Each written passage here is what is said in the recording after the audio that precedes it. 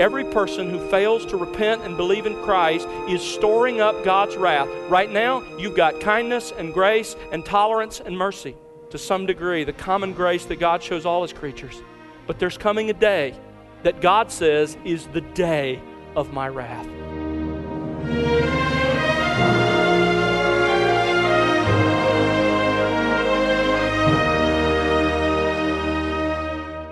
Welcome to The Word Unleashed with Tom Pennington.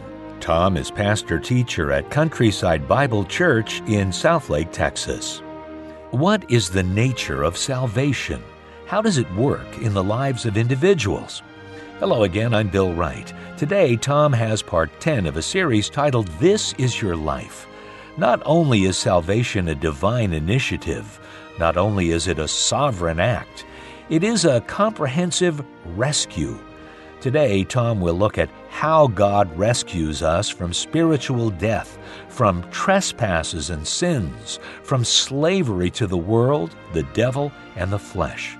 But as wonderful as all those rescues are, they're not what you most need to be rescued from. Tom will reveal what that is in today's message. Let's join him now on The Word Unleashed.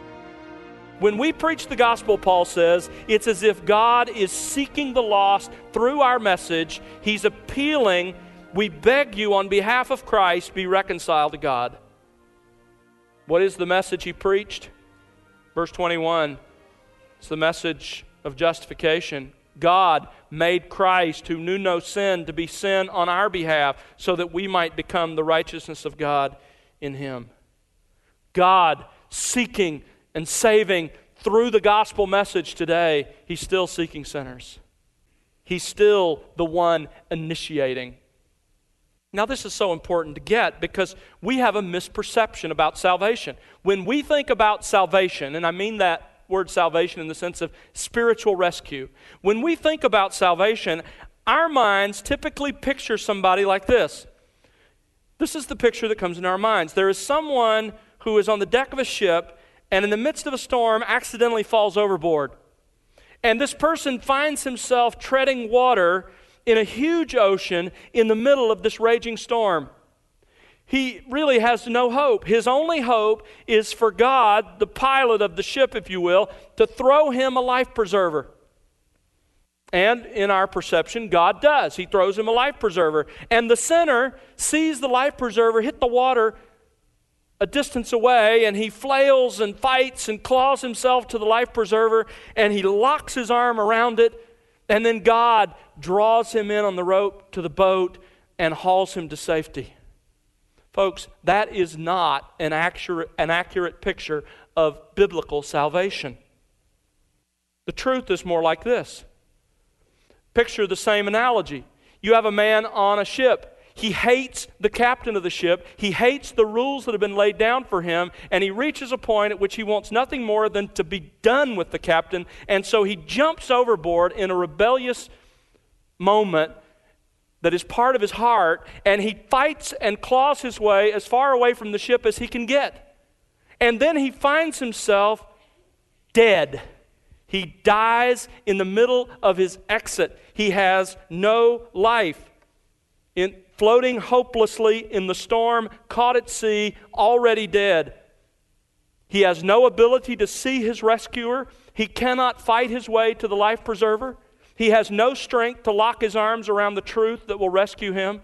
Instead, he is sinking hopelessly without the slightest ability to aid in his own rescue in any way. In fact, he is completely unaware that he's even in danger. He doesn't even know he needs rescue. That is what we were like when God found us. That's why the most beautiful words in the world to you as a Christian should be those little words, but God. When we did not, when we could not initiate our own rescue, God did. Our salvation is the result of a divine initiative, but God. There's a second immense lesson in those two little words. Salvation is a sovereign act. Salvation is a sovereign act. In the first three verses, we were the ones acting. We were the ones doing. And every time we acted in those first 3 verses, it's as if we forged another link in the chains that bound us. But beginning in verse 4, God steps in. In fact, as I've told you before, in Ephesians chapter 2, verses 1 through 10 are a single sentence in the Greek text. One sentence. In verses 1 through 3, there is no subject. We haven't met the subject of the sentence yet. We don't get to the subject of the sentence, the doer of the action, until we get to verse 4, and it's the word God. God is the subject of the entire sentence. God is the sole subject of the entire sentence. God, verse 5 says, made us alive. Verse 6, and raised us up and seated us with Christ. So God is the actor. He acts alone. This is what we've been seeing from this passage, that salvation, spiritual rescue, is from beginning to end an act of God. Now this is very important because there are very flawed and inadequate views of salvation that see man as somehow contributing. In fact, let me give you the 4 basic views of how man is spiritually rescued. The first 3 are wrong, flawed, but let me give them to you. Number 1, man doesn't need to be rescued. The first view says, man's in no trouble. He's essentially good. And they sort of take this picture that at the end of life, we're going to stand before God, if they believe in God at all, and there God is going to weigh our good deeds and our bad deeds. And yeah, we've got some bad deeds, but overall, we're good people, and our good deeds are going to outweigh our bad deeds. And so we don't need rescue. All we need is to get to the judgment, and God will see what wonderful people we are. The second flawed view says that man does need spiritual rescue, but man is solely responsible for his own rescue. This view would say, yes, I realize that I've blown it, that I've messed up royally, that I really don't deserve heaven, but I can rescue myself from the situation in which I find myself. I'll work hard, and I'll try to be a better person, and I'll do good things, and I'll be generous with people, and I'll volunteer for various activities in the community. I'll do a lot of different things, some of them perhaps in the Bible. This is salvation by human works and human merit.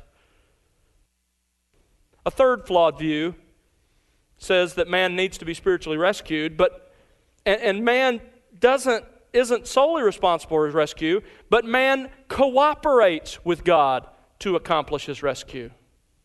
This view is called synergism. It comes from 2 Greek words, syn, meaning S-Y-N, meaning together, and erg, which is a unit of work, means to work.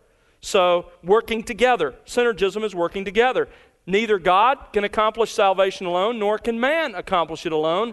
So they have to work together. And if they work together, if God does his part and I do my part, then we meet somewhere in the middle and I'm going to be spiritually rescued. The fourth view is the biblical view, and it's that God alone can spiritually rescue man. Theologians call it monergism. Mono meaning one, erg meaning work. One working. Only one working. God alone works to effect man's spiritual rescue. That's the significance of those 2 little words, but God. This passage makes it clear that God's sovereign act alone accomplishes our salvation. Look at verse 5 of Ephesians 2. Even when we were dead, God made us alive. By grace, you have been saved. By God's doing, you have been saved. Same thing in verse 8. By grace, you have been saved. In fact, this passage teaches, as well as the rest of Scripture, that all human efforts at my own spiritual rescue are futile. God has to do it. Look at verse 8. It is by grace. That's God's grace to us. That's gratuitous, free, no cost, no expense, unearned. And it's through faith. So I gained this spiritual rescue not by doing anything, but by simply believing in the God who does it. Verse 8 says, it is not of ourselves. It has nothing to do with something we do. We don't earn it. We don't merit it. We don't rescue ourselves at all. It is what? A gift. The gift of God. Over in Titus chapter 3, Paul makes the same point. He tells Titus, listen, treat all men with respect, show every consideration, verse 2, for all men. For we also were foolish ourselves once, disobedient, deceived, enslaved to various lusts and pleasures, spending our lives in malice and envy, hateful and hating one another. That's unbelievers. That's what we used to be like. That's what unbelievers are still like. However thick a veneer of civility they may have, this is the reality. Verse 4, but when the kindness of God our Savior and His love for mankind appeared, He rescued us. Not on the basis of deeds which we have done in righteousness. Has nothing to do with something we've done, but He did it according to His mercy.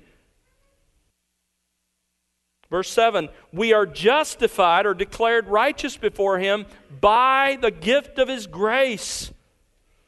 That's how we become heirs, according to the hope of eternal life. Listen, God must act. God must act. He must effect our spiritual rescue. James Montgomery Boyce says, we are like swimmers drowning in a vast ocean of cold water. We are like explorers sinking in a deep bog of quicksand. We are like astronauts lost in the black hostile void of outer space. We are like prisoners awaiting execution. That's what we were like. But there is good news, he writes. God has intervened to rescue us through the work of His divine Son, Jesus Christ. You know, it's not a coincidence that the angel told Joseph to name the child that Mary would have, the Messiah, Jesus. You know what Jesus means? The Greek name, in Greek, it's Jesus, very similar to Spanish. And that word is a transliteration of a Hebrew word. The Hebrew word is Yeshua. We pronounce it Joshua. Yeshua, Jesus' name, or Jesus in Greek, or Jesus in English, all of them mean the same thing. They all mean Yahweh, the God of Israel, the God who declared Himself and revealed Himself on the pages of Scripture. Yahweh is salvation. He is a rescuer. He rescues people. That's why Jesus came. After He named Him, you remember the angel said in Matthew 1, call His name Jesus, for He will what? Rescue His people from their sins. Jesus in John 3:17, right after John 3:16, that familiar verse says, God sent His Son into the world so that the world might be saved through Him. And Jesus Himself in John 12 says, I came to save. What do we mean, save? Well, primarily in the New Testament, this word group refers to personal, spiritual rescue from sin and the wrath of God that it deserves. And God acted alone to accomplish that. It is a sovereign, monergistic act. Salvation is accomplished by a sovereign act of God. That brings us to a third immense lesson that these two words, but God, teach us. Not only is salvation a divine initiative, not only is it a sovereign act, but thirdly, it is a comprehensive rescue. It is a comprehensive rescue. You see, if you want to see what God rescues us from, look at those first three verses. That's what God rescues us from. He rescues us from spiritual death. He rescues us from trespasses and sins. He rescues us from slavery, slavery to the world, slavery to the devil, slavery to the flesh. As wonderful as all those things are, and we did need to be rescued from them, listen carefully, none of those is what we most need to be rescued from. Christians talk about being saved or being rescued. The question is, from what? Well, from all of those things, but the thing we most need to be rescued from comes at the end of verse 3. The wrath of God against our sins. Now, you won't hear much about this in today's world or today's church. This is not a popular topic, but this is as true of God as His love is. This is how God describes himself. I'm not making this up. The same chapter that says, "For God so loved the world that he gave his only begotten Son," ends with, in John 3:36, "The one who does not obey the Son, the wrath of God continually abides on him." I've often described it as that character from Little Abner, cartoon when I was growing up, who walked around with a cloud over his head. That's how it is with us. If we're unbelievers, everywhere we go, the wrath of God sort of follows us around, waiting to unleash. It hasn't unleashed. There are a lot of people who say, "Yeah, I believe in hell, but this world is hell." Folks, this world doesn't even come close to hell. The Bible does tell us that the wrath of God will come. This isn't it. In fact, in Matthew chapter 3, John the Baptist says to those who were listening to him, "There is a wrath that is coming from which you better run." That's what he said. Flee from the wrath that is to come. In Romans chapter 2, you know what Paul says? This life, what you're experiencing here, is the tolerance, kindness, and patience of God. This isn't the wrath of God. This is the kindness and tolerance and patience of God. Nobody here gets what they really deserve. Not a single person in this world has ever really gotten what they deserve from God. The wrath is coming. In fact, Paul goes on in Romans 2 to say that those who fail to repent are storing up wrath for themselves in the day of wrath. There is coming a day in which God will pour out his just wrath. Not now, but then. Every sinner will stand individually before God, the Bible teaches, and will be judged justly, and then will be banished to the eternal suffering of the wrath of God. Ephesians chapter 5, here in this same book, verse 6, goes through some sins and then says, "Let no one deceive you with empty words, for because of these things the wrath of God will come upon the sons of disobedience." I wish I didn't have to tell you this, folks, but here's the bottom line. Every person who fails to repent and believe in Christ is storing up God's wrath. Right now, you've got kindness and grace and tolerance and mercy. To some degree, the common grace that God shows all his creatures. But there's coming a day that God says is the day of my wrath. And you better run. If you want a real picture of it, turn to Revelation chapter 20. Here's the closest the Bible gets to portraying that awful day, the day of God's wrath. Let me set this up for you. In verse 11, there's a great white throne. And him who sat on it, by the way, is Jesus Christ. Jesus said, "All judgment the Father has committed to the Son." This is Jesus Christ sitting on a throne, from whose presence earth and heaven fled away, and there was found no place for them. In other words, that's a way of saying the present heavens and earth as we know them will cease to exist. All there will be God in the person of Christ sitting on a throne, and all of unbelieving mankind standing before him. Verse 12, "I saw the dead, the great and the small, standing before the throne, and the books were open." Yes, God does keep careful records.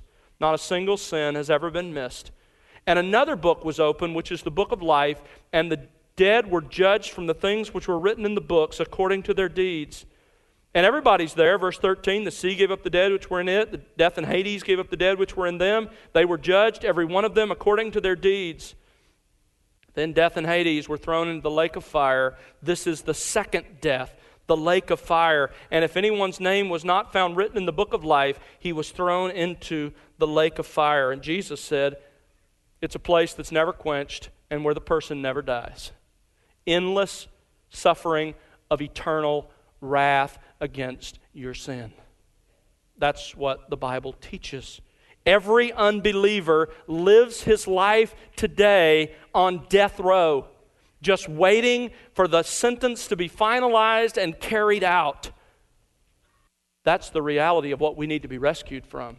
That's what we need to be saved from. But God in his grace has made a way for us to escape his wrath and the punishment that we deserve. It's in Christ.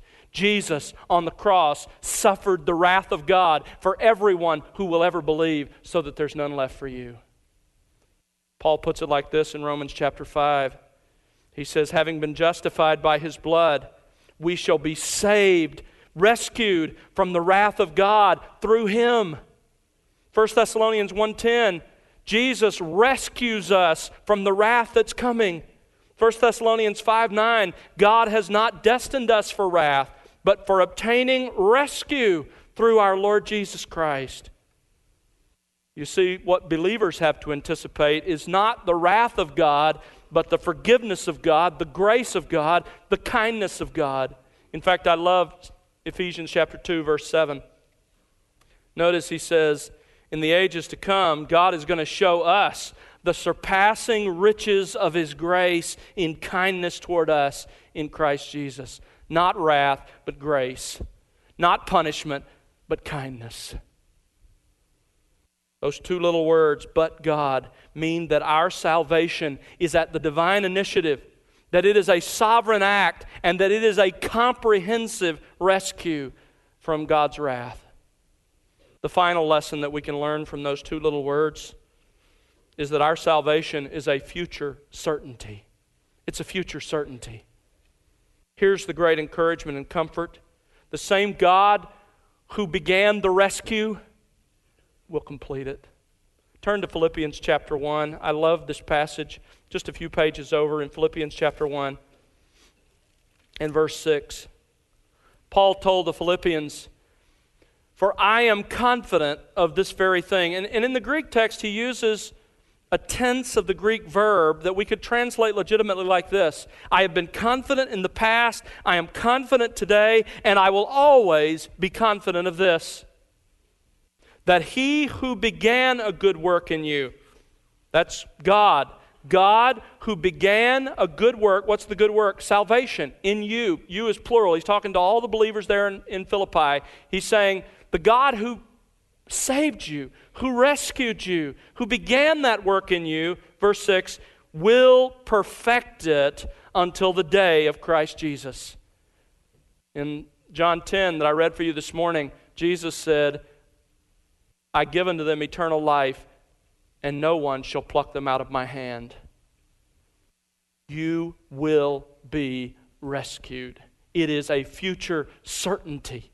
On that day when we stand before God, you will be shielded from the wrath of God that your sins and mine justly deserve by the one who paid that payment, who suffered that wrath. Peter puts it this way, 1 Peter 1:5, you are protected by the power of God through faith for a rescue that will be revealed in the last time. But I want you to turn to Jude, the next to last New Testament book, written by the half-brother of our Lord. He did not believe in Christ and His brother as Lord and Savior until after His resurrection, but then he did believe, and one of the letters of the New Testament were penned by him. Notice what he writes in verse 24 of his little letter. Jude 24, now to Him who is able to keep you from stumbling and to make you stand in the presence of His glory, fearful, worried, wondering about judgment. No. Who is able to make you stand in the presence of His glory, blameless, with great joy. To the only God, our Savior, through Jesus Christ our Lord, be glory, majesty, dominion, and authority before all time, now and forever. Jude says, listen, because of God, our Savior, and because of what He's done through Christ, when we stand before Him in the presence of His glory, we will not cower, we will not be ashamed. We instead will stand blameless with great joy. No wonder James Montgomery Boyce said, if you understand those two words, but God, they will save your soul. He goes on to say, as Christians, if you recall them daily and live by them, they will transform your life completely. And the rescue of our souls, where was it accomplished? At the cross. Let's bow our heads together.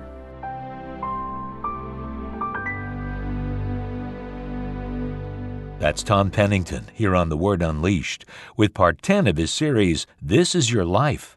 Tom will have part 11 for you on our next program, and we hope you'll join us then. Well, it's our prayer that you'll be enriched by the expository teaching of God's Word here on The Word Unleashed. We'd love to hear your story and how God is enriching you in your walk with Christ through this ministry. Write to us, won't you? Our address is listeners@thewordunleashed.org. Again, that's listeners@thewordunleashed.org. Or you can call us at 1-877-577-WORD. And remember to connect with us on social at The Word Unleashed. The Word Unleashed is made possible because of the prayers and financial gifts of individuals like you. Please consider partnering with us. You can find out how to do so by visiting thewordunleashed.org. That's thewordunleashed.org. And now for Tom Pennington and the entire team, I'm Bill Wright. Thanks for listening to The Word Unleashed, exalting God's glory, explaining God's truth.